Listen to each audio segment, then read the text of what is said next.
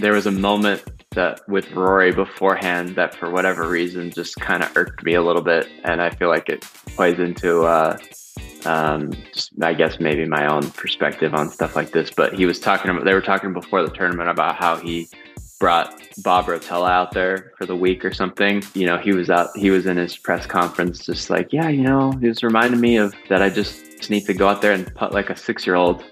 And I just was like, I just thought that was so ridiculous.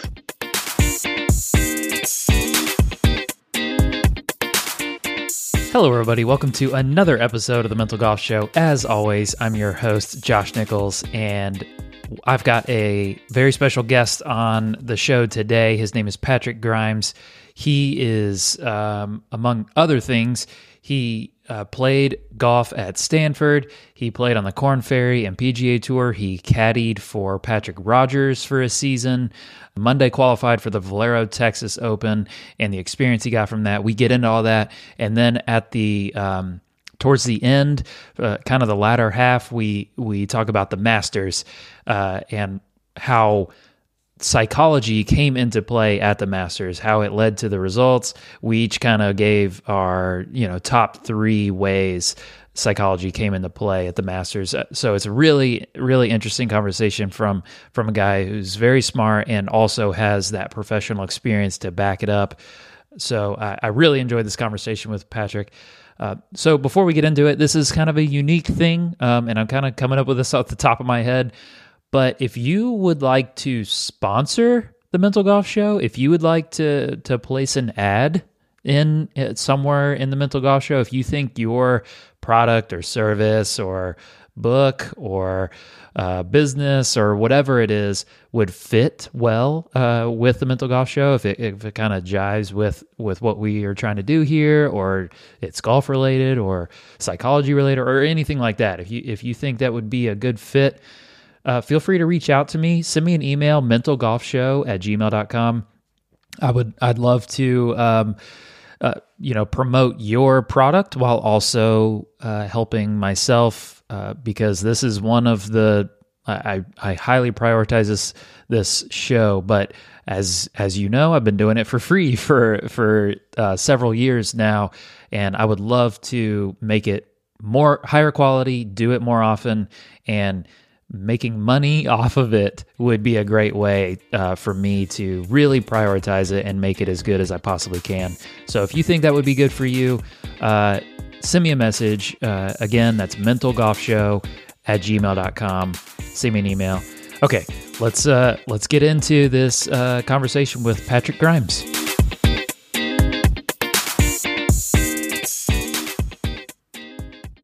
All right, Patrick, thanks for doing this with me. Thanks for being on the Mental Golf Show. I've kind of looked into you over the last couple weeks. A mutual friend of ours connected us, and I saw a post you did on Instagram, and I'd encourage everyone to go over to Patrick's Instagram to see this for yourself. He's been putting out some good stuff lately. But you kind of detailed your transition from playing and caddying and that kind of thing into what you do now. But before we get to that, let's rewind a little bit to kind of the chapters of your life. Maybe, first of all, like, if you had a book that was your life, what would you title it up to this point? To put you completely on the spot. Yeah. That's a great question. You mean like for the story of my own life up to this point? Yeah. I would go probably along the lines of like, you don't know what you don't know. It's like, yeah, something along those lines to where I'm sort of entering this phase, I guess, in my life now where it's like you've expected things to be one way or had a certain vision. I think a lot of junior golfers and pros can relate to this, that, we grow up watching a certain slice of the golfing world, wanting to create a lot of the same things for ourselves. And so that was very much my own vision, was to get to the top, playing professionally and create amazing memories and play on tour and do all that kind of stuff. And I found that the pursuit of that kind of got me down a very different path after a while, just exploring the mental and psychology stuff and getting more interested in that. And then having my own experiences and finding that eventually I felt more excited about helping people. And so that's sort of become the next phase of where I'm going. And I think when it comes to like, you don't know what you don't know, I could have never anticipated that it would go in this direction. Like it feels right and it's good, but you just, everybody can kind of say that they've had that experience to some degree in life. I think is that you just never know what to expect. And as long as you keep an open mind and open heart about where it's going and continue to follow the thread of what's exciting and having the courage to do that, then it can lead you to some cool places. So I'm excited about where things are going now. Yeah, I like that. It kind of has an inherent kind of curiosity and not stuck where you are. You still have life to go, right? Your book isn't finished. We're not on the last chapter.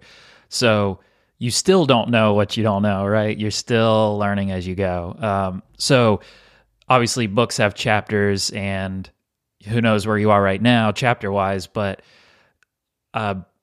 maybe in a future conversation, or we don't want to ignore like chapter 1 and 2 of like of when you're born and raised, but if we can kind of jump to like, I don't know, chapter 3 or 4 or whatever of like your college career, college golf career, and then what you did kind of after college golf, that maybe that arc of how you got to where you are. And I'd love to talk about like your Valero Texas Open experience. That seems to be like a kind of climax up to this point of your career, but kind of get us college golf into pro golf, those kind of chapters.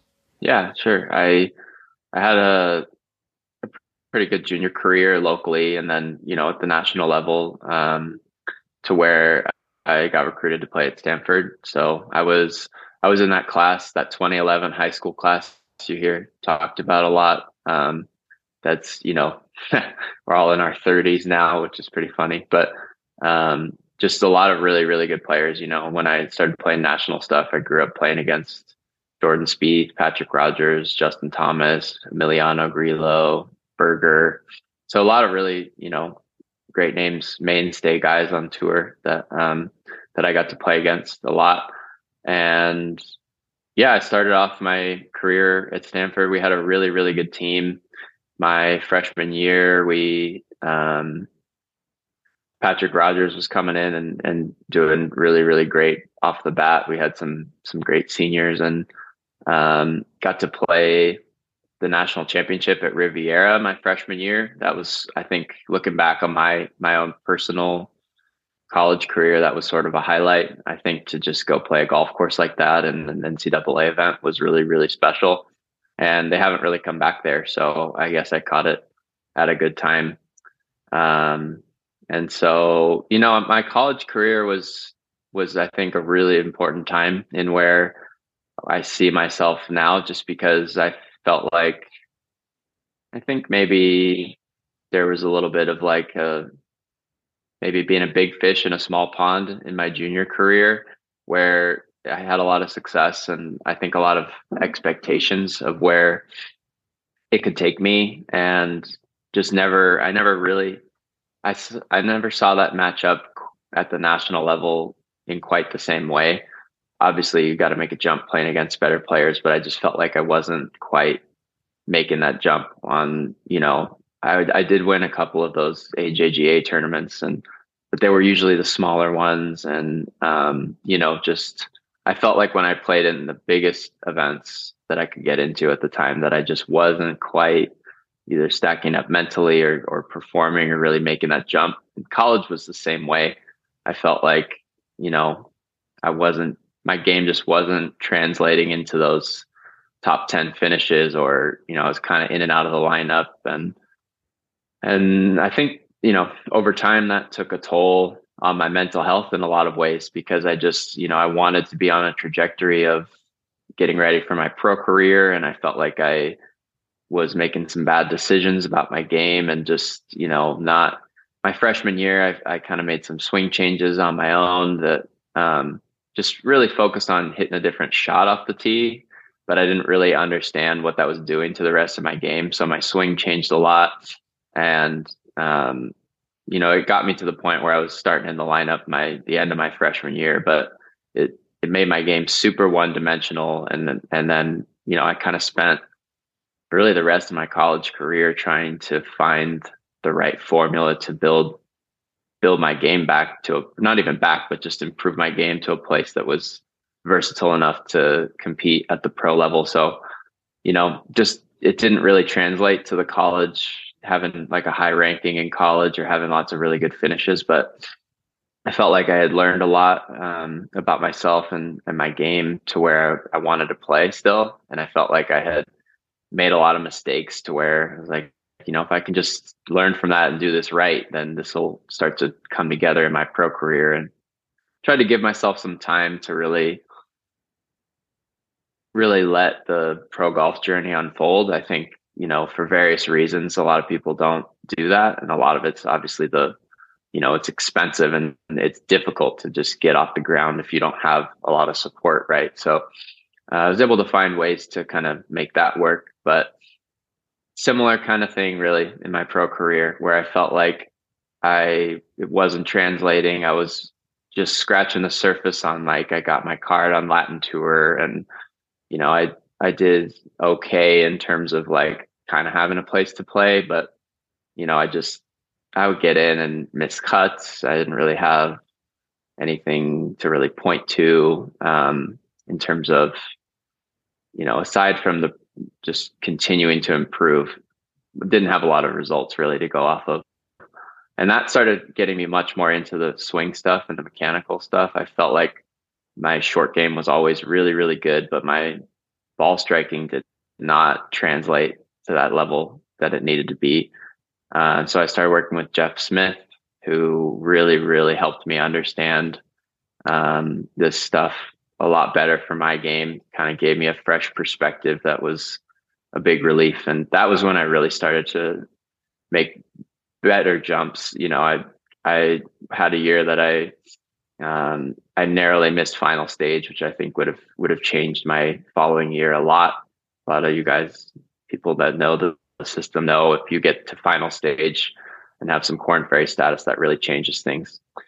So I just missed out on that, and I Monday qualified for Korn Ferry event and did okay. And then, like you mentioned earlier, the Valero was I kind of started doing Monday qualifiers during COVID a lot because there weren't a ton of other opportunities. Some of the, like Latin and Canada were a disaster with travel regulations for a while, and those were kind of shut down.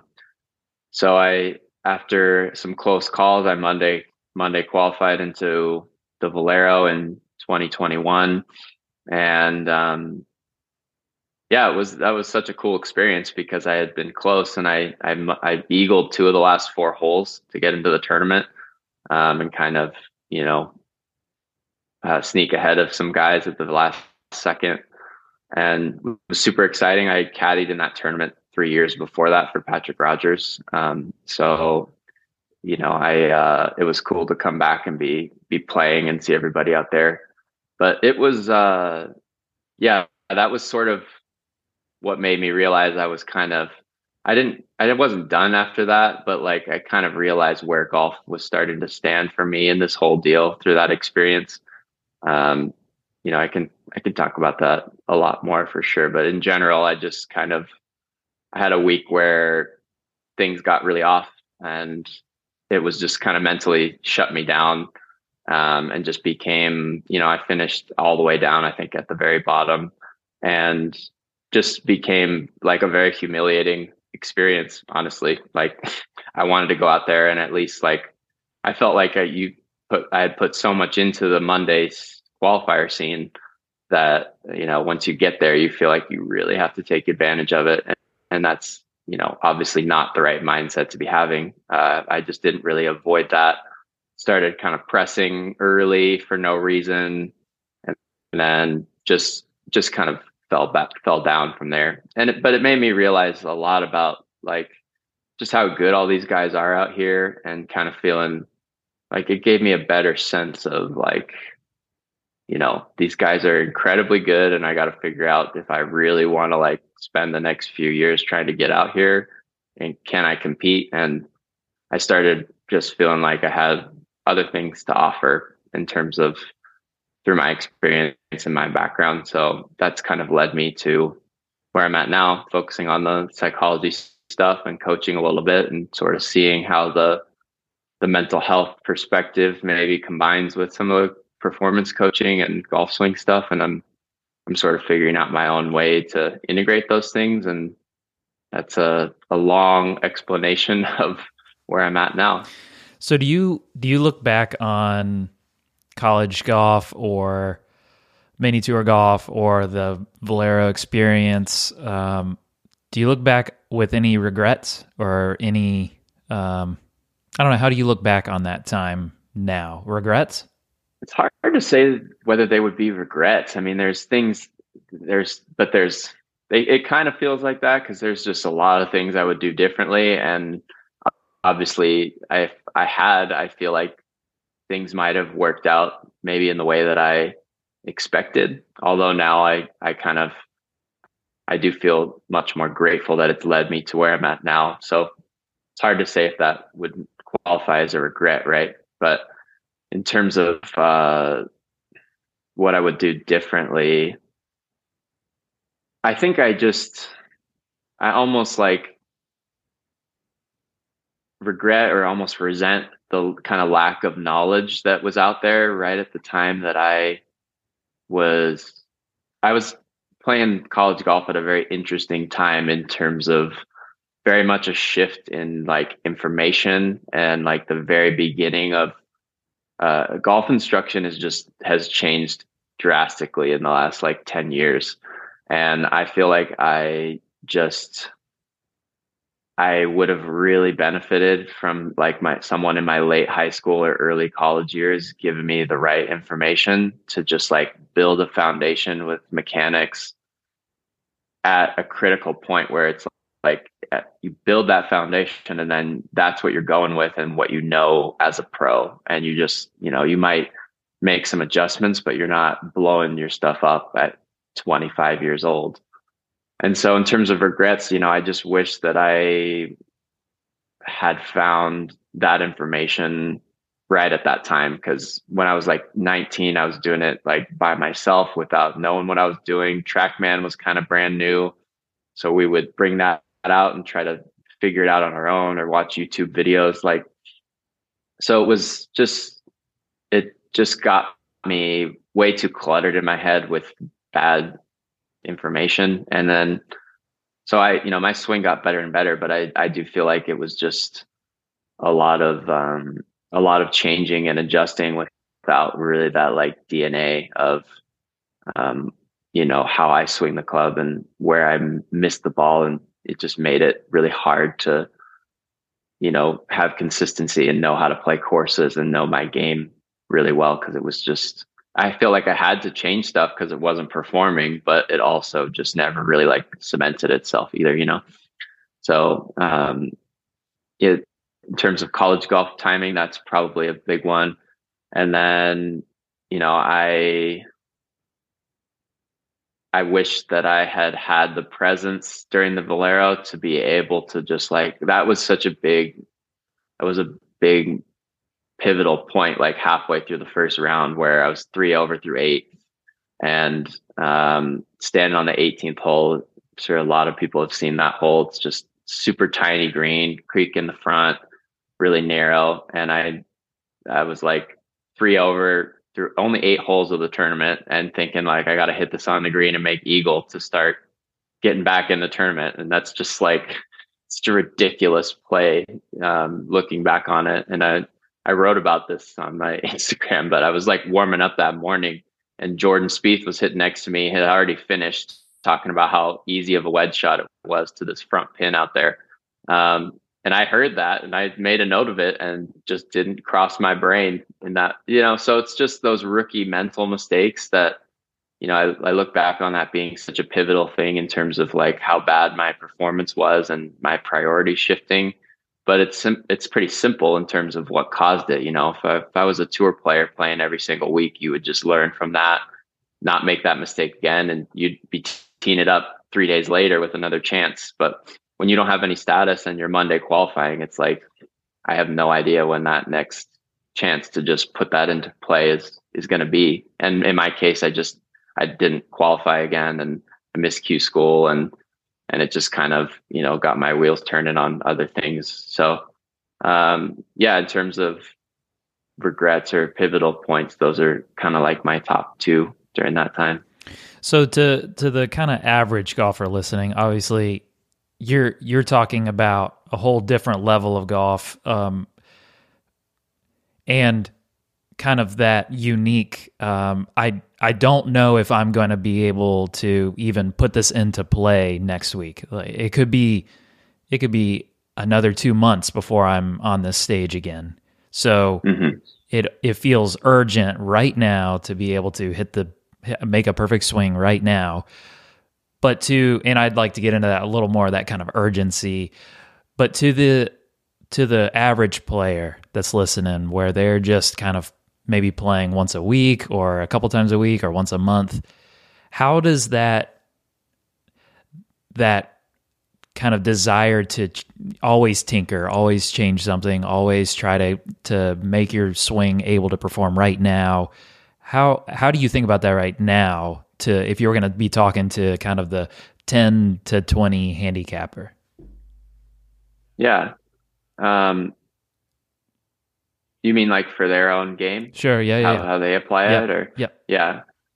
I think the way I look at all this stuff is like there's an emphasis on trying to have a perfect swing or a perfect shot shape or that, and there are things that you would want to look for that would be ideal, but the truth is everybody has their tendencies, and I think one thing I learned from playing pro golf is just like that's applicable to anybody is just that it's valuable to have tendencies. Like it's good to know that you have a left miss or a right miss. Really the only difference between the pro level and your 5-10 handicapper in a lot of those ways is just that very often that miss is one direction for a pro. And it's just maybe a little bit less severe. So it's just, for an amateur, it's like if you can find an instructor that will help you understand why, one thing. I think if you can boil it down to one, maybe two things about like, oh, when I hit it left, this is what causes it. And so you can look at your patterns and not be freaked out by them, because at the end of the day, it's like you're pretty much always doing the same thing, and the club face is just, shades of gray in terms of how different where it's aligned, but the movements are pretty similar, right? And if you can really get to that at an amateur level, you don't need the film or anything. If you just have somebody help you understand, like, oh, I stopped turning and that's why I hit it left, and you can go play and just say, hey, I got to make a bigger turn on this next one, and you can make it that simple. I think that's where you start to really make progress, is like you can simplify it to a point that's like really hones in on your own game and just not worry about the details too much. It's like it's your swing, it's not changing a whole lot, where you can do some stuff to practice and work on it, but then when you go play, it's like just know what those simple little movements are to kind of, all of us, I think, are capable of focusing on one thing when we're swinging. It's when it gets more complicated than that nobody has the bandwidth to play great and be thinking about 4 or 5 things. So that's sort of my perspective on that. Yeah, I like the idea of when you're playing, you've got something simple and credible and kind of concrete to go to as you're playing, rather than spending 5 hours. Okay, the first hole, I'm going to do the thing that is the good swing thought. Okay, I bogeyed the first hole, or I doubled or tripled, or I sliced my drive. Okay, second hole, let's try it one more time. Okay, it goes bad again. and then you spend, okay, hole 3 through 12, you're trying 8 different things, and then finally by the end you relax and say, okay, well, I'm just gonna, and you oftentimes play those last holes better. So having that simple concrete thing, I think is essential to and in addition to that, sticking with it, right, even through the difficult times. Is that Right.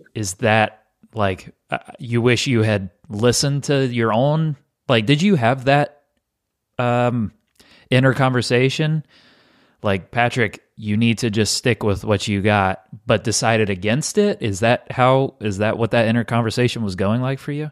I think so. Yeah. I mean, I certainly that moment um, at Valero, for example, part of another aspect of a rookie mistake I made was continuing to attribute that to swing stuff. I had made so much progress to where I was shooting in the 60s and pretty much all of these Mondays and just kind of missing out and just, I was close. I lost in a playoff for like the Sanderson Farms or something.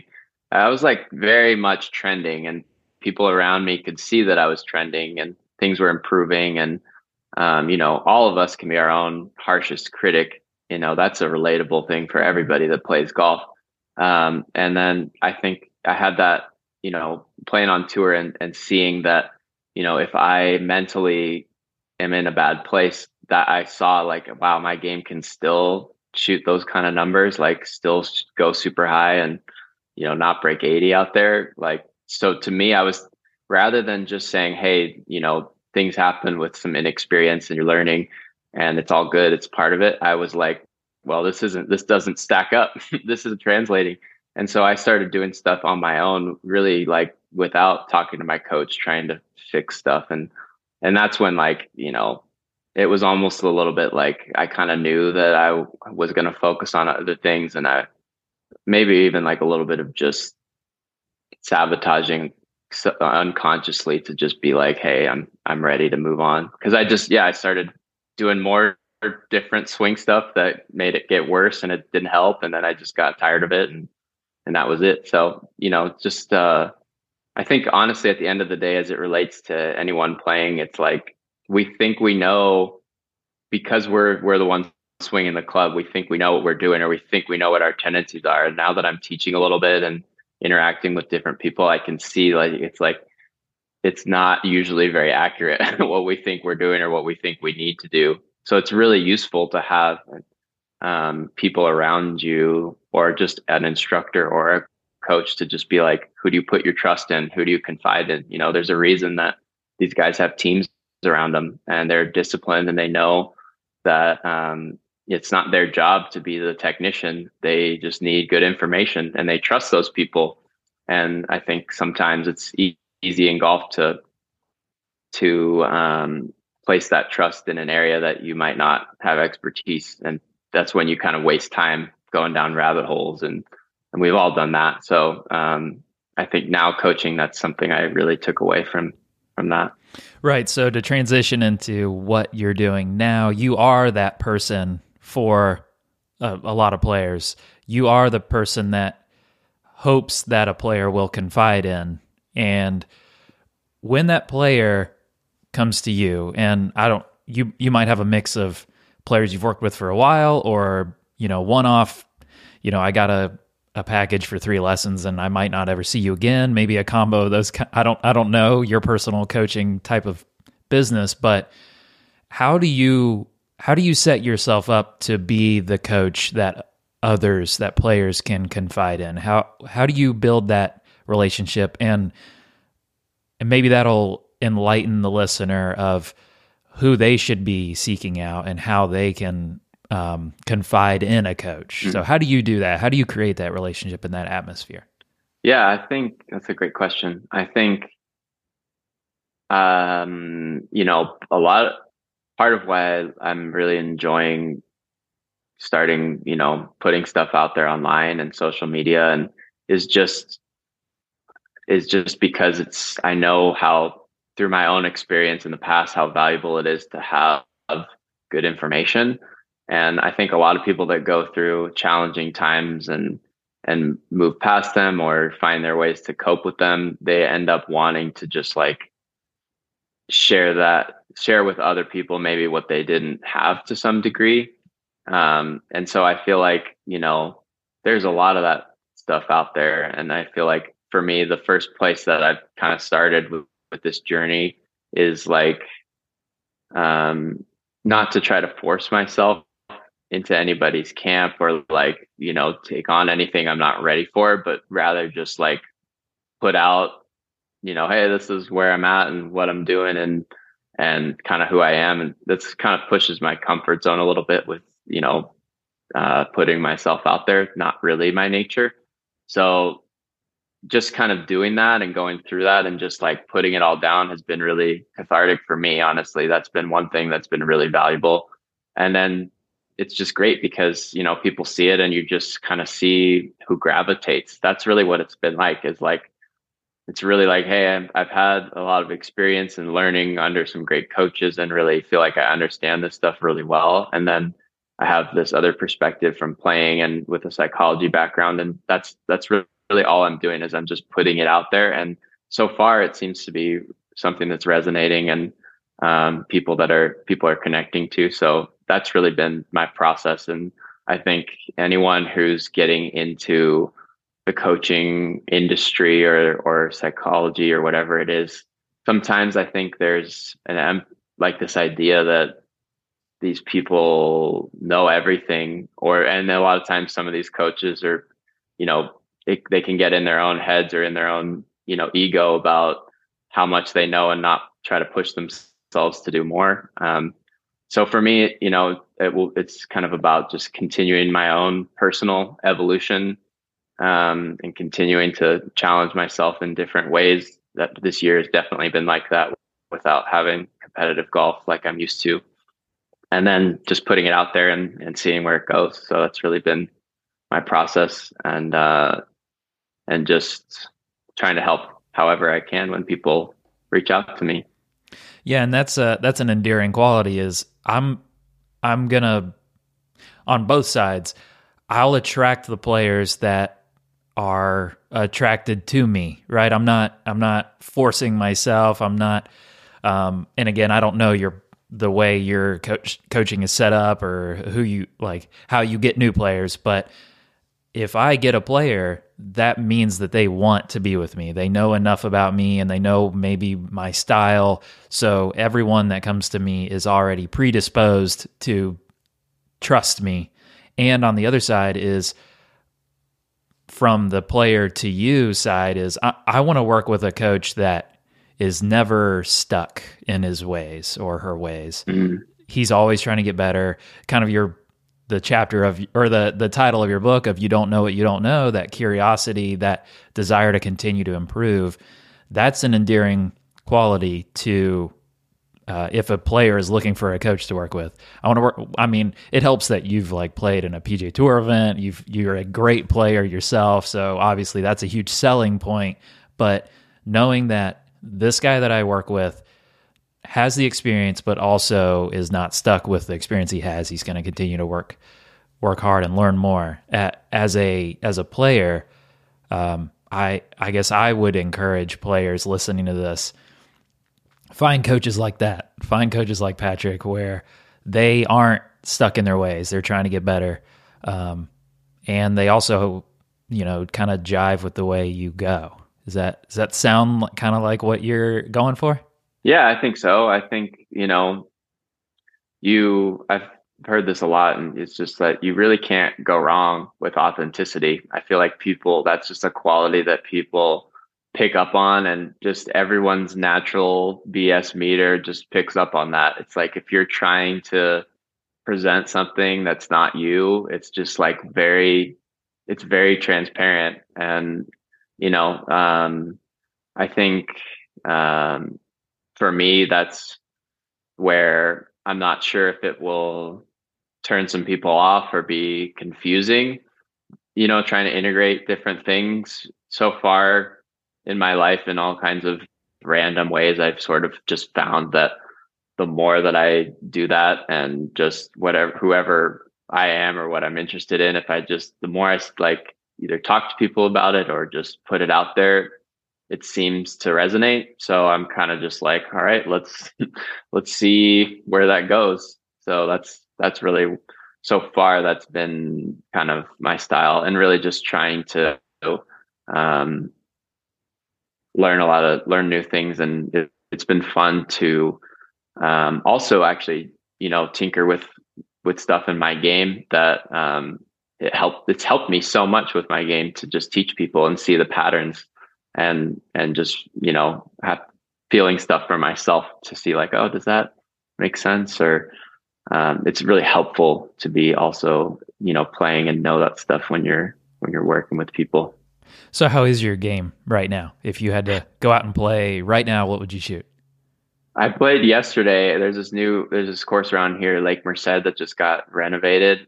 They played some LPGA stuff and some US Open sectionals. It's a great golf course. I love it. And Gil Hanse redid it, and I played it for the first time. It's so good. It looks great. It's beautiful. So I was dying to get out there. I shot one over and I was like, I'll take that. I bogeyed the last hole. It was kind of around even par all day. It's like, hitting fairways, marginal. If I'm playing golf like that, where it's like, not practicing and keeping it around par and keeping it in front of me, I'm like, I'll take that for now. Do you ever, I had this for a while because I kind of had my moving on moment in 2017. And for a while, for a year or two later, where my perspective shifted to kind of giving back into the game. And I got better. I was able to get better without needing to practice as much. So I had those flashes of moments of, man, I wonder if I could be better than I used to be. Should I get back into playing or whatever? Have you had those moments, those kind of, not identity crises, but the like, should I try again? Should I dive back into Monday qualifiers? Have you had that moment? A little bit. It's interesting you bring that up. I found that like when I first moved on and I had a clear direction and things going on, like I'm in grad school now for counseling psychology and coaching and like giving golf lessons and stuff, working with people. And I had a couple weeks off where I had a week off of school, and then I went on vacation, and so it was just interesting because the minute that I really like the momentum of some of the new stuff I was doing kind of stalled, that's when I found myself like sitting around with a wedge in my hand, like, should I do this again? And so I think it kind of goes back to, why I got into this in the first place, which is just continuing to push yourself and find your own personal evolution. Because I think for me, I think there's a tendency in life in general to just want to fall back on the familiar, and for golf, that's such a big one for me because it's just so tied into how I grew up and so much time spent there that, I'm working on making a conscious choice to just like not fall too much into that in the meantime, so that I have some space to kind of figure out some balance. But to answer your question, it's like, of course, I watching last weekend, like, man, that you get why people put the work in to get out there, because that's what it's all about, right? So I will definitely, I definitely miss like the meaning that gives you, even in golf during the tougher times, even if it sucks and it's depressing and you're in these mini tour events in these terrible places around the country. It's easier to remember why you do it when you see stuff like that, because you can kind of put your head down and keep going, remembering that you have those moments and those breakthroughs are exciting. And so, I guess I'm just enjoying maybe a little more of the balance and stability and peace and consistency, instead of like the chaos and the roller coasters of the golfing journey. Yeah, I think that's perfectly well said. There's no, and to your authenticity point, like you still, I mean, you still struggle with the like, should I or not right now, right? I'm working on a new chapter of my life. To kind of take a left turn, this is the Mental Golf Show, so I'm really interested in the psychology stuff, and we're going to get into how psychology kind of came into play with the Masters last week. But before we get there, what are some common with your players and psychology and the way you help them? What are some common things that players bring to you that you work on? Not the swing side, but the psychology side. What are some common things, and how do you try to help them? Yeah, I think one thing so far, I've gotten some people reach out to me just that are like at the beginning stages of their pro golf career, kind of in a similar identity crisis of like, a lot of it has to do with just starting and being like, should I do this? Or like, I'm scared about the financial aspect and, trying to keep this thing going. What's your perspective on that? I would say that's been something that's been like consistently coming up, just in terms of, like I said before, where it's like, I'm just kind of seeing who shows up and what that's, what they ask me. That's been a sort of a theme. And,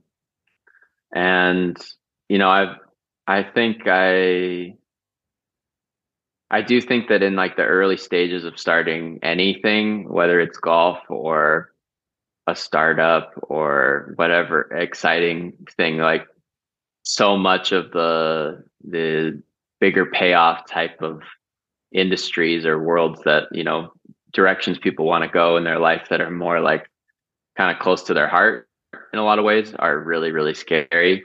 And so I think, I'm telling people in those right around that age range that like, you're definitely not going to regret doing what you can to try, and just to be able to say that you went for that, and wherever it goes, it's like, at least you have that aspect of knowing like, hey, you can have some peace with that over time, wherever it goes, versus like when you have, all of us sort of with around golf have had that lifelong dream. So to be like right at the door of getting started and just be like, it's too expensive, I really empathize with that because it's such a factor. But I just know and seen a lot of guys who just are really bullish and just finding their way, whether it's working a few days a week in a shop somewhere or caddying. See a lot of that, and just not being too fixated on a blueprint of like, this is exactly what,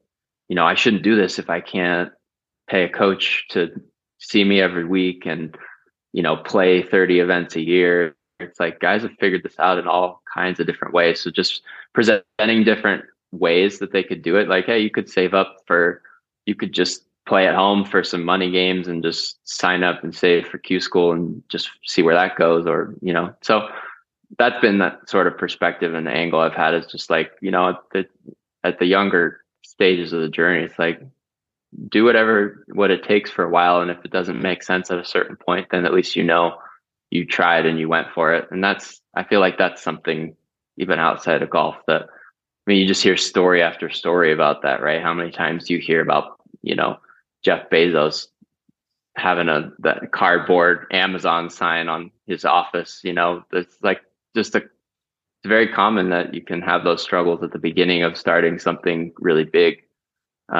So hopefully, people leave those conversations feeling a little more empowered or like excited to lean into something uncomfortable. I know how that's hard. Yeah, and I think that even applies to like the average golfer that could be listening.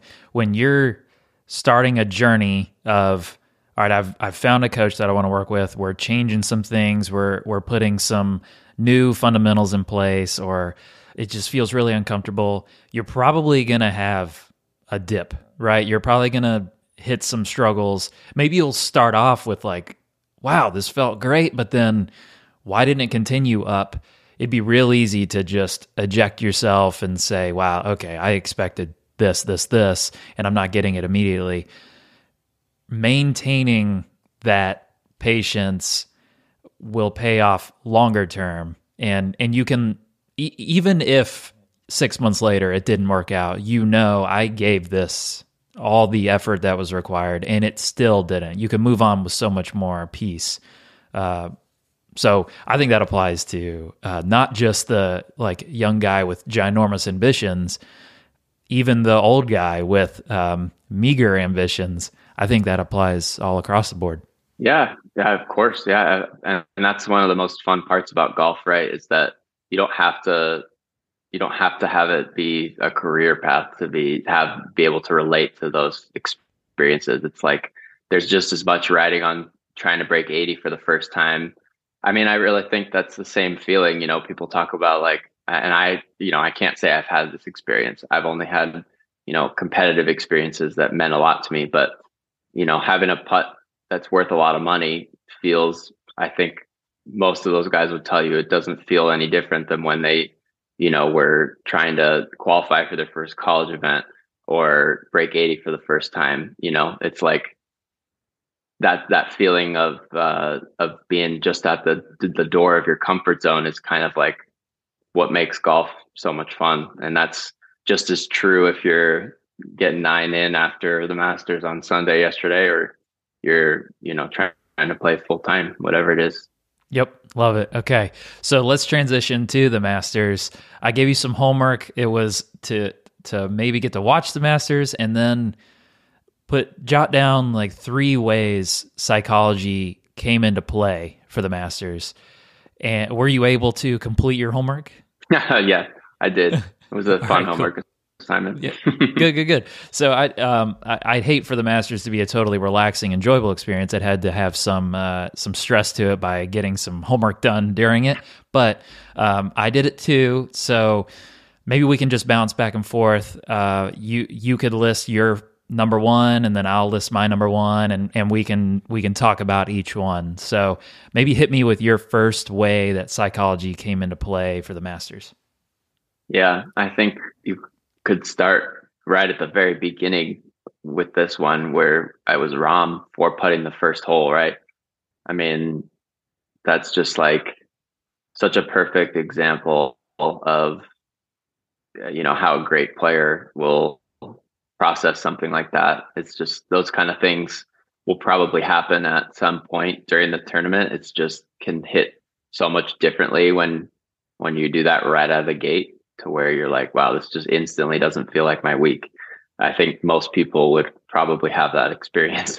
And then, just what did he go 9 under for the rest of the day? I mean, it's just it's just to make that many birdies and go that deep out there is one thing. And then to recover from that experience, I think in terms of psychology, that was something that was super impressive to me.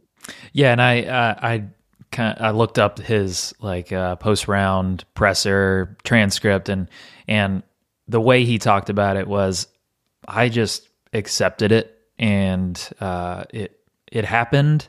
Yeah, it sucked at the time, but that's just the first hole. Time to go to the second hole and do what I can do there. So it goes back to your same the thing you just mentioned of you're right at the door of some big goal. On a zoomed out picture, or you're right at the door of a round of golf. Both, you might hit something and have that dip immediately, but at least give it your best effort so you can look back and not have any regrets. It applies on a zoomed out level to any age or goal, and it on a zoomed in level, it applies. You're probably going to encounter some obstacles, so you might as well accept it and give it your best the rest of the time. Yeah, absolutely. Yeah. Yeah. Okay. So my first one, let's see, I scribbled this down. I had a crazy Masters viewing experience. We went to the beach and there was family everywhere. I was watching on my phone, 30 minutes here. And obviously the weather made it crazy. It was a hard Masters to watch, just for me at least. But let's see what I wrote here.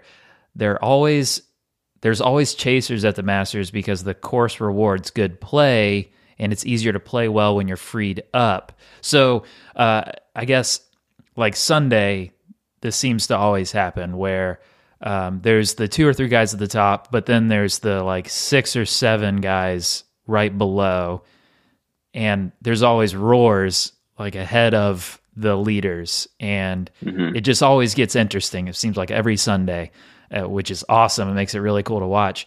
But those players, it seems like the top players don't go super low. They just kind of maintain. I think Jon Rahm played pretty well. I don't know what he shot yesterday, but the lower guys seem to really charge. And I guess my thought was, it's easy to do that when you're freed up and you're not bound by, I need to play well, or I need to maintain where I am, or I need to get it in the house to get the green jacket. It's easy to play well when you're freed up. Did you ever have that experience where, as you're chasing, it's easier to play better, but it's harder to play better with the lead? Did you have that kind of competitive experience, or do you have anything to add to that?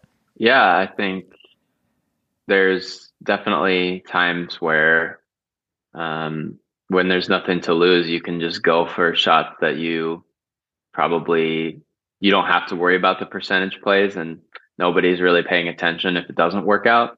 Yeah, I mean, even just like the time that I personally Monday qualified, it was I had fallen back, to where I thought I wasn't going to get in, and unless I did something, kind of miraculous. And then there's a drivable par 4 that I hit a driver to like 10 feet and made it. And then the very last hole, I felt like I had to make eagle, so I took on like the front pin with a ridge in the middle, and had to really just hit it in the perfect spot. And I hit, instead of hitting like a 5-iron to like the middle of the green past it, I ended up taking like actually a 4-iron and trying to hit this like super high slice to this front pin, which is not a shot I would ever try to take on. And it worked out, and I ended up getting into the tournament. So I feel like at Augusta too, it's like the way it's set up, there's disaster and massive, birdie streaks that are just like on the same hole. It's like 13 and 15. You can make a big number spinning a wedge off the green if you hit it in the water, or you can make eagle because you've got an iron in for a lot of those guys. So it's just so well designed in that way for all that excitement. It's just, yeah, that place is the best. Yeah, I know, right? Yeah. And the way you described you've got nothing to lose, from like a brain psychology standpoint, when you've got nothing to lose, there's really nothing to be scared of. And if there's nothing to be scared of, you're free to do whatever. There's no tension, right? There's nothing to protect yourself from on like a biological level. And if there's nothing to protect yourself from, you're free to swing away. And okay, I made a stupid double. Like, okay, well, I wasn't going to win probably anyway, so there's nothing to lose. So I might as well just swing away. And that tends to make you swing better. That tends to help you swing even better. And so how can players find that nothing to lose mentality all the time, rather than I'm 6, 7, 8 back? Of course, there's nothing to lose at this point. How can you kind of have that mentality all the time? Yeah, it's a tough pill to swallow because, at the end of the day, that's always the case. It's really just the conditions that we put on our performance that make us feel like that, right? You can convince yourself that I can't make this play because I need to make this cut, or I need to, protect it, or, it's like, what are the getting more first of just building that awareness of like, what are your tendencies? Because some guys get too aggressive, and that's what their problem is. I mean, there's plenty of guys that just make a quick double because they're going at every pin, and that's why their caddy's there, right? Is to help them not do that. But for most of us, it's just a matter of putting the foot off the gas. And I think really what it comes down to is just having that mindset all the time, but then just taking different levels of risk on certain shots. I think that's what makes Tiger what he is like he's constantly just plodding around and, he's making the swing with that mentality, but it could be, there's that intensity is 10 out of 10, but he might be trying to hit a wedge 40 feet right of the pin. And it's like, it's really only until he has to take on a certain shot. I remember watching him. It was like one time where I felt like I understood exactly what he was thinking watching him play, which was at that British Open, where I think it was the one Molinari won at Carnoustie. It was Tiger. He was in the mix at that one, right? Yep. So it was like the 10th hole and he was like 4 back. And there was this, he was in a fairway bunker, but there was a burn like right in front of the green. Yeah. And I remember not like he was pulling a club and I wasn't sure what kind of shot he was going to hit, but it was either going to lay up short of this burn or get it up by the green. And I remember I think I was watching with my wife and I was telling her like, he knows this is the whole tournament right here. Like he knows that he is 4 back and needs a birdie or a par. And he's just like gone as long as he can plotting around. And now he knows he has to go for this.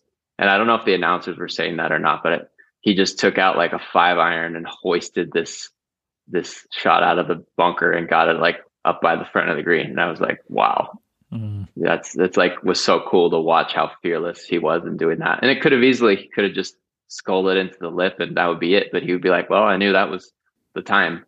So yeah, I think it's just making those competitively, or if you're trying to put a score together at home, whatever it is, it's just like kind of knowing your blueprint and going through it, just being radically committed, but then, just assessing, do I need to just get this up by the front or do I really need to try to get this close?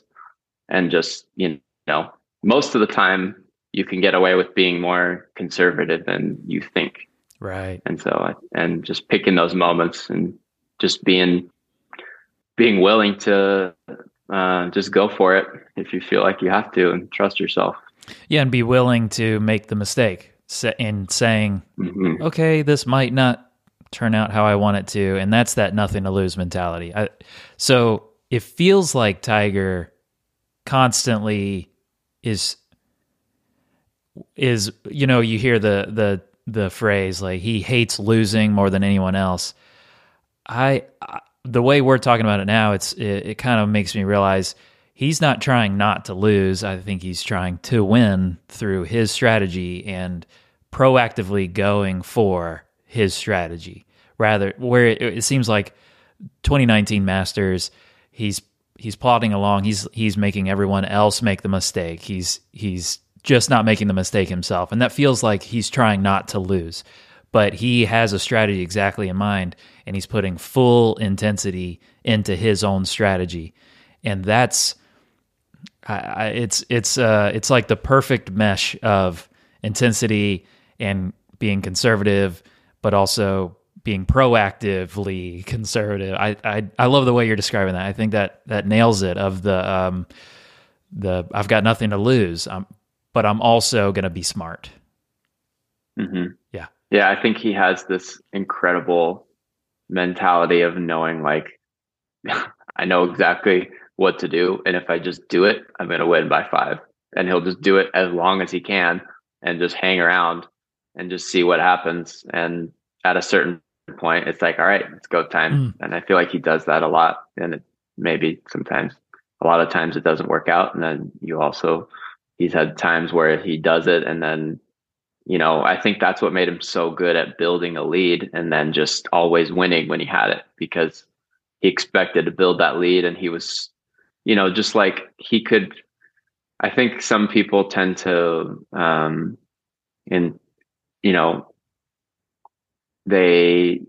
so much of it is execution and so much of it is game plan. And Tiger just had that perfect blend where he could have a perfect game plan and you saw how good the game plan was because he was always just putting the ball right there. You know what I mean? He just never missed it in the wrong spot. Yeah. And, there's just different degrees of skill involved in that. You can have the best game plan in the world. Sometimes you're just gonna try to leave it right at the pin and snap hook it short side. It doesn't mean you had a bad plan. It's just so that blend is I find super interesting. Yeah. The Tiger's just so good at doing both of them. Yeah. You know. Well said. Well said. Okay. Hit me with your second way psychology came into play at the Masters. This one will be kind of maybe unexpected, but there was a moment that with Rory beforehand that for whatever reason just kind of irked me a little bit, and I feel like it plays into just I guess maybe my own perspective on stuff like this. But they were talking before the tournament about how he brought Bob Rotella out there for the week or something. And, he was in his press conference, just like, yeah, he was reminding me of that. I just need to go out there and putt like a 6-year-old.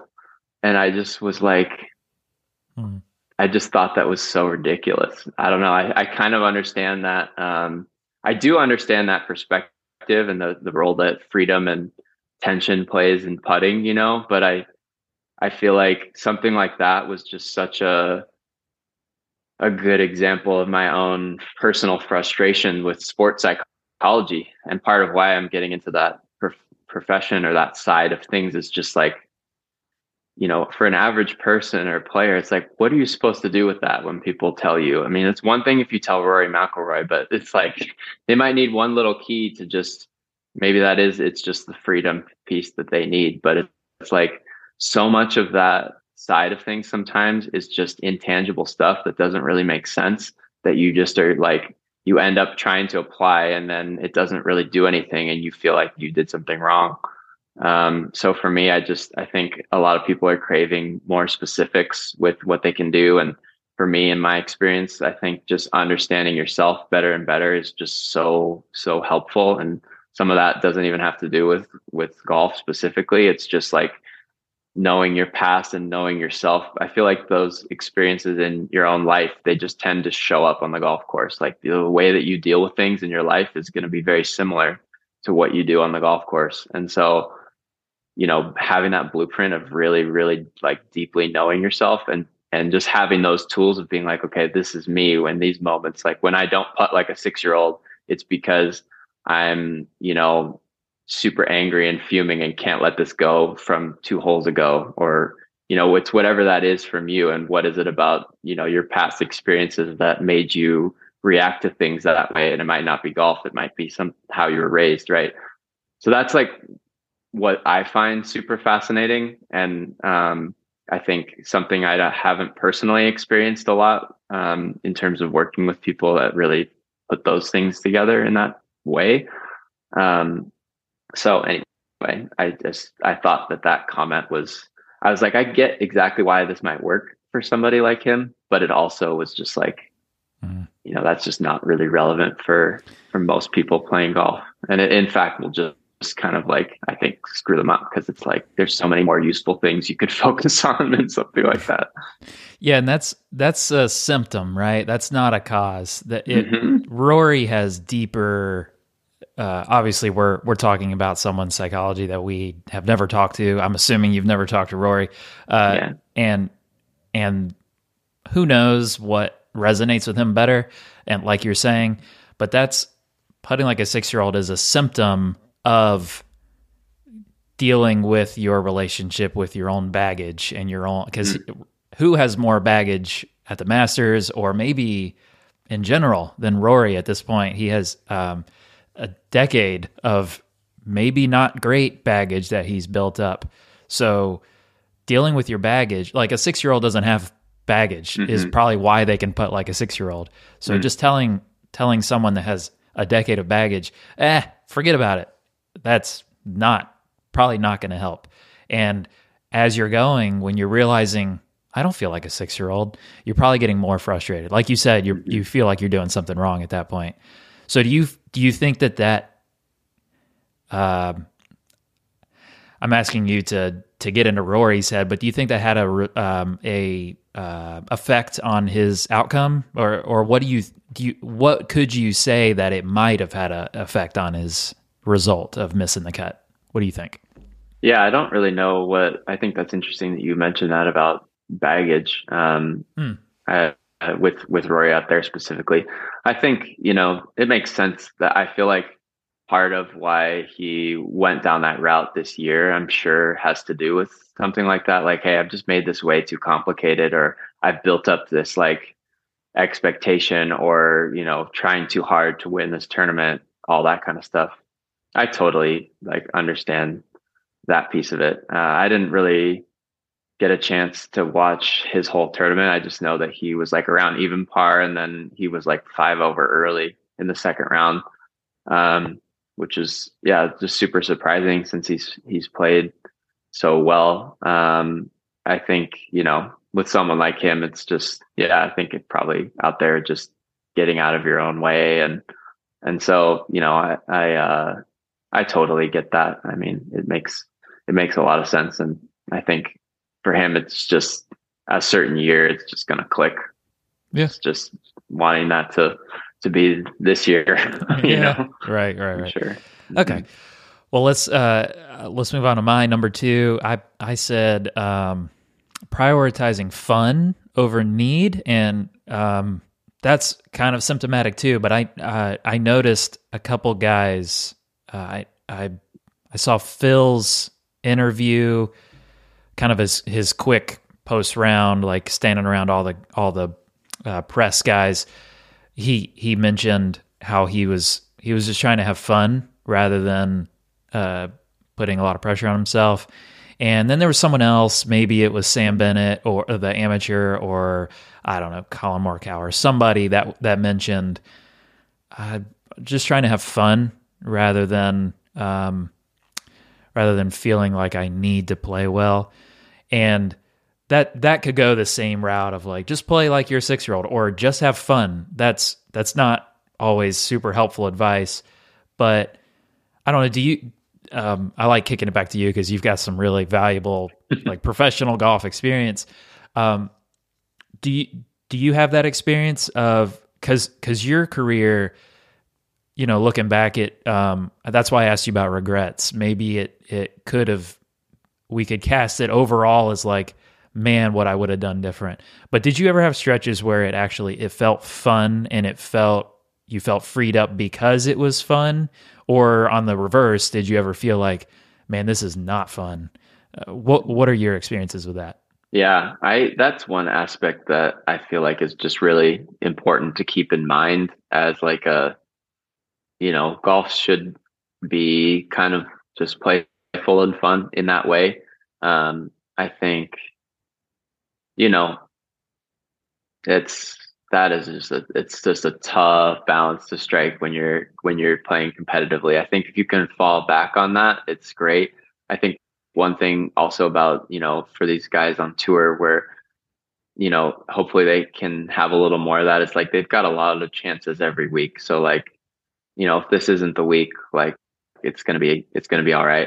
But that just varies depending on where you're at in the standings and at what point in the season, that kind of stuff. So, I personally had times in terms of regrets, I definitely wish I had more fun. Like looking back at some of the experiences I had, like what I was doing, um, flying to Uruguay last minute to go because I got into the tournament, and then that particular week my clubs didn't come. They didn't show up till Wednesday night. So none of my stuff came. So I was just walking around the course with jeans and a t-shirt getting ready. So that was pretty funny. It's just easier to look back on all that stuff and laugh. And in the moment, it's just so easy to lose perspective. I think just the more that you can just find some balance in friendships and, more lighthearted things. I think some guys do just have that really genuine love for it, and the bad weeks just roll off their back, and some guys just take it way too seriously.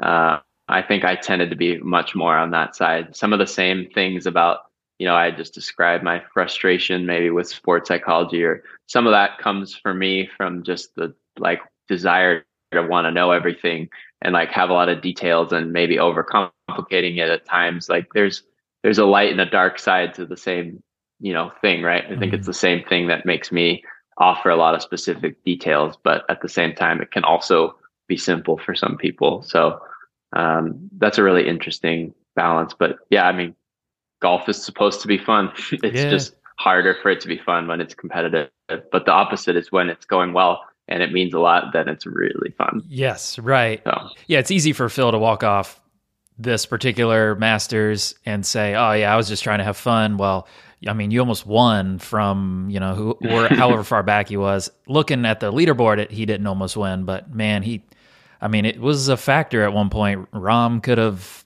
made a couple bogeys, and then Phil's two back, and it could have got interesting like that. So it's easy to say, yeah, it was fun. It's fun when you shoot 5, 6 under. But having that kind of proactive mentality of the kind of nothing to lose also kind of goes into that. It's easy to have fun when there is nothing to lose. So if you can find that, what's there to be afraid of? What's really the worst case scenario here? It depends on where you are in the standings. Like you said, there's a lot to lose when this feels like my one chance to play well. But finding that I've got nothing to lose, so maybe golf really can be fun. It's valuable. It's valuable for your freedom while you play. Yeah, and that's a powerful exercise, what you just said, to go through if you're competing and trying to find your way of tapping into that. I think for me, something I try to do often and try to, get people to focus on is just being like, run through those different outcomes, whatever they are, beforehand. It's like, I think golf, there's maybe some of this like hyper fixation on the positive stuff, and like, it's you need to have that mindset of like expecting things to go well and all that stuff.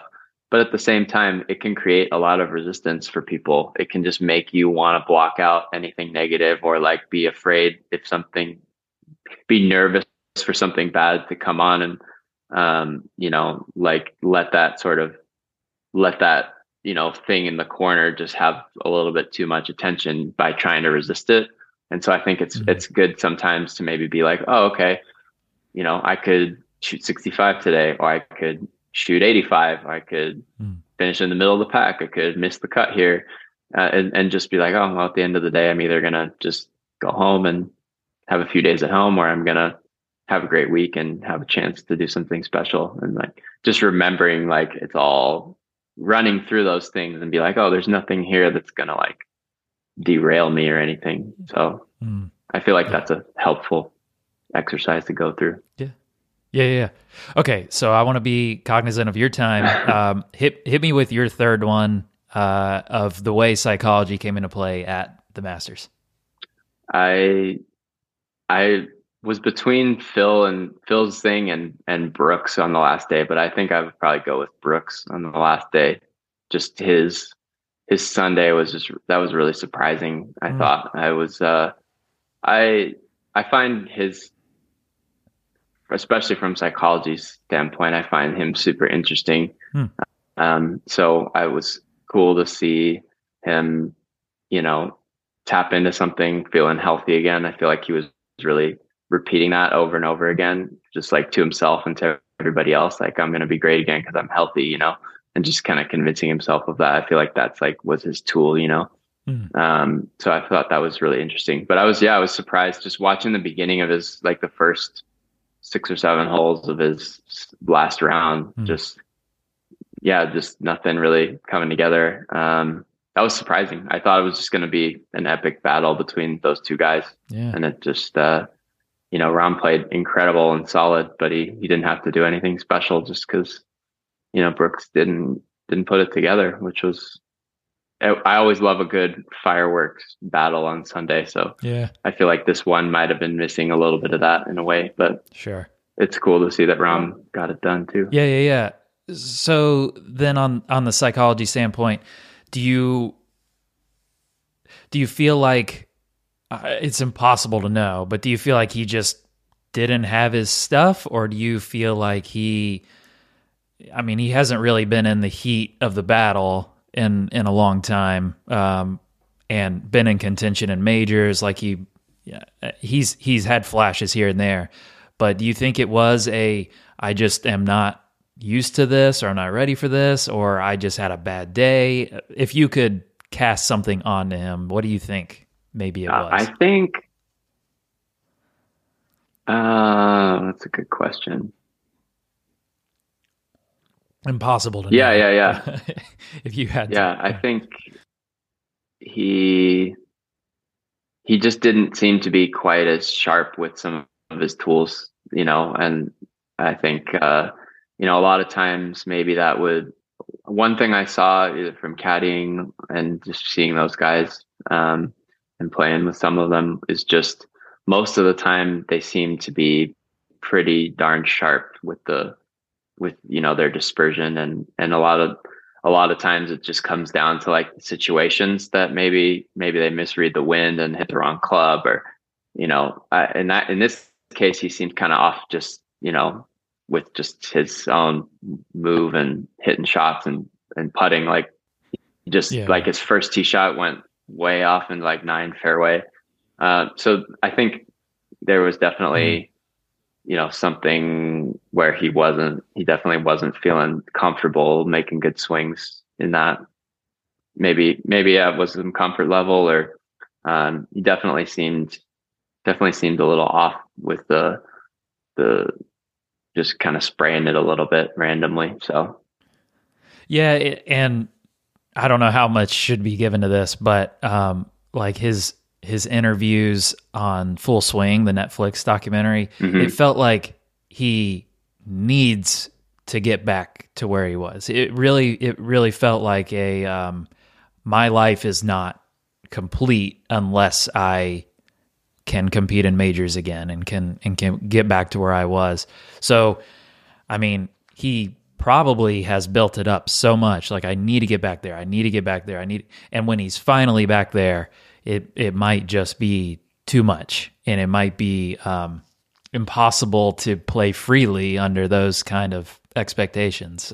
So yeah, if I had to pick a psychology thing as to why he seemed off and not sharp, that might be what I would guess. Yeah. It's also, I think now that you mentioned that, also, like when he won all those majors when he first did that, it was a very different perspective. Like, he was very much kind of, I think, had a chip on his shoulder because nobody really gave him a lot of credit, even though he was winning all those, getting up there and winning a lot. And I feel like that kind of gave him mentally like a nice push. Like, he was kind of feeding off that. And now it's just different, right? Mm-hmm. People like expect that, and it's like, well, what's going on now? Right. So I think he just has to find his own way to get, and that's why I brought up the injury thing. I feel like he was trying to tap into some of that by being like, well, I was back because I wasn't healthy, so now I'm healthy. Right. And his bluntness like that is, I find interesting, but didn't seem to quite hold on to it. Right. Which is, yeah, it's super interesting. That's what makes this all fun to watch. Okay, so I cheated a little on my third one. I put out a call for some questions, so I don't have a third one, but I let kind of some listeners. So maybe we can just like quick hit it on these questions. I got 5 or 6. Okay, Michael on Twitter said, obvious question: what's going through your head when you shank a drive on 18? T on Sunday in a major? And I guess he's referring to Rahm, how he kind of almost basically snap hooked it on 18. How do you recover? So maybe just some what's your quick thoughts on how to recover from that on the last hole in a major? Yeah, I think in his case, it's just reminding himself that he's okay, that, it doesn't have to look a certain way to get it done. That's the biggest thing, right? Is focusing on the job, which is, it doesn't matter what it looks like, as long as even if he had to go re-tee, it's I still got shots to play with here. It's I think just getting it in the house and reminding yourself it doesn't matter what this looks like. I think that's an important mantra to hold on to, because you want to focus on getting it done, and that's it. Yeah. It doesn't matter. Yeah, it was a fortunate break to bounce out directly into the middle of the hole, but yeah, I love that. It doesn't matter what it looks like. Okay, next question. Ryan on Twitter said, "What does shoot a number mean, and why does it make no sense?" So he's referring to how people are like, okay, I just need to get to 13 under for the day, and that should do it. Why is that not great advice to phrase it like he is saying? Yeah, I think anytime you put a condition on your round like that, it's usually not super helpful. I mean, it can be powerful fuel if, there's no other option. But on the flip side, it can be helpful. I think the reason people say that is for pros too, especially, is like, it just helps them plan out their day without, they can be like, hey, I need to get to, if I'm starting at 9, I need to get to 13. I can just birdie the par 5s, for example. And then, they miss an 8-foot par putt on a par 4 or par 3 or, birdie putt or whatever. They can remind themselves of like, okay, this is where I'm planning to make up shots here. So I think that's where it's useful. But on the flip side, it's like, if you set that bar at a certain place, you're just bringing in expectation. And that usually, if you get off that pace, then it just accelerates, and it can just, add fuel to the negativity fire, right? Well said. Okay. How can you get the most out of a day where you don't have it all physically? That's a great question. I think first and foremost, like acknowledging that you don't have it physically, and like being aware of, what's coming for you that day. I think that's part of what makes some of these guys really, really good, is that they know, okay, I can't draw it today. And they're not trying to do that on holes where they're not comfortable, and there's some discipline involved in that. So, I think getting the most out of it is kind of acknowledging like, okay, hey, where am I missing from, and how can I plan accordingly? It might change if I don't have the draw that day, then it changes maybe which holes I'm going to be aggressive on. On the draw holes, I'm going to, hit hybrid instead of driver out to this side. And then I'm going to focus on, playing a little more aggressive on the left to right holes. So it's just like being aware enough to adjust the game plan based on what you're doing, and not trying to, and just like catering to it instead of trying to like get out there and maybe fix the swing stuff that's involved in that. Or, that's, I think, finding that balance is where those top players are really thrive. Yep. Yeah. Accepting and acknowledging is probably always the best place to start. Okay. Last one. If two players are coached the exact same way, why does one player play better than the other? So like these guys on the, at the Masters, it's the best players in the world. They all have the team around them. Like you said, they have, fitness, sports psychologists, multiple strategists and statisticians and sport, whatever. They have everybody. So they're all getting the top coaching. Why does one play better than the other? Well, I think not everybody's coming in with a blank slate, no matter what. It's like everyone's at different points in their career, and they're, where they feel like they're at with their game, their tendencies throughout the season, things like that. I think, part of being a good coach is not giving the same information to everybody, and just adapting to what, finding the low-hanging fruit of what needs to be changed, and not changing the stuff that doesn't need to be changed. So not being too cookie cutter. So, I think guys just thrive on different feels and different, things to focus on. And even if they're coached the same way, they might not have the same makeup in their game. I think so much of the PGA Tour results are, fairly not always predictable. Like, it's fun when it's not predictable, but there's a lot you can look at in terms of someone's makeup of their game and how it fits a certain course, and being able to kind of see, where it's a good fit and where it's not for certain players. So, a lot of that is just situational. I think a lot of people don't recognize, that there's a lot of places that even these top players every year, they just don't play well there. They know that, you can make a whole season out of 3 or 4 or 5 specific weeks, and they'll kind of build their season around that. They really will like focus on, okay, this isn't a good time to work on this adjustment or change because I've got Harbor Town in 2 weeks versus there's a guy who, has never made the cut at that course or things like that. So I think, just adapting to your own, personal blueprint and really staying true to that and having a coach who's willing to work with you on that and make it better. That's, I think, where some of that variety and differences come into play. Yeah. Back to the authenticity piece. I think that's extremely well said. Knowing yourself, accepting, acknowledging things that you're going through. That's huge. Okay. Well, thank you so much, Patrick. We'll stop it there. I'd love to have, there's so much more that's coming to me as we're talking. So maybe down the road we could talk again, but if you could send people and point people to a direction to find more about you, I'll add anything you need into the show notes, but where would you send people? How can they discover more about you? Yeah, thank you. I think the best place, honestly, to connect is just online on social media. It's the easiest place to find kind of all my information I put out. It is right there. It's Patrick Grimes Golf, last name Grimes. So all one word. That's my Instagram, and can, set something up to connect through there. That's definitely the best place. Yeah, of course. I'll add your Instagram here. So what would you title this episode if you could title it? I like putting you on the spot.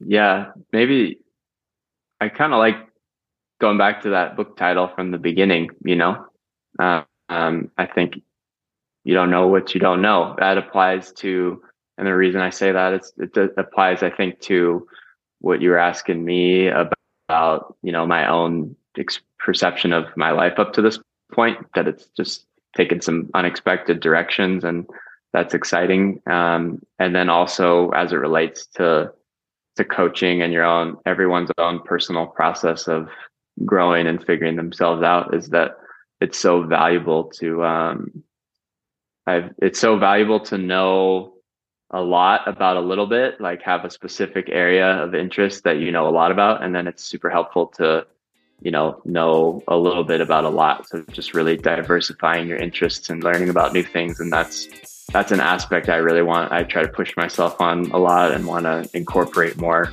into coaching people. That's great. All right, cool. You don't know what you don't know. I love it. All right, well, thank you, Patrick. This has been a pleasure. Thank you. Appreciate it.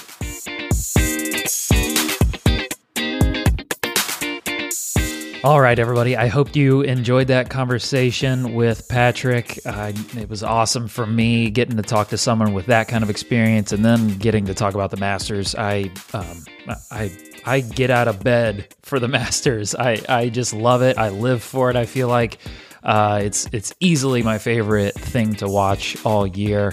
Gets me excited. So I hope you got some good takeaways from that. I hope this was a good, unique angle, maybe something you're not hearing in other podcasts. It's not necessarily about the actual details of what went on during the tournament, but some psychology takeaways from it. I think that's important for us to be able to learn from the golf that we watch. So I hope this was a good perspective into that.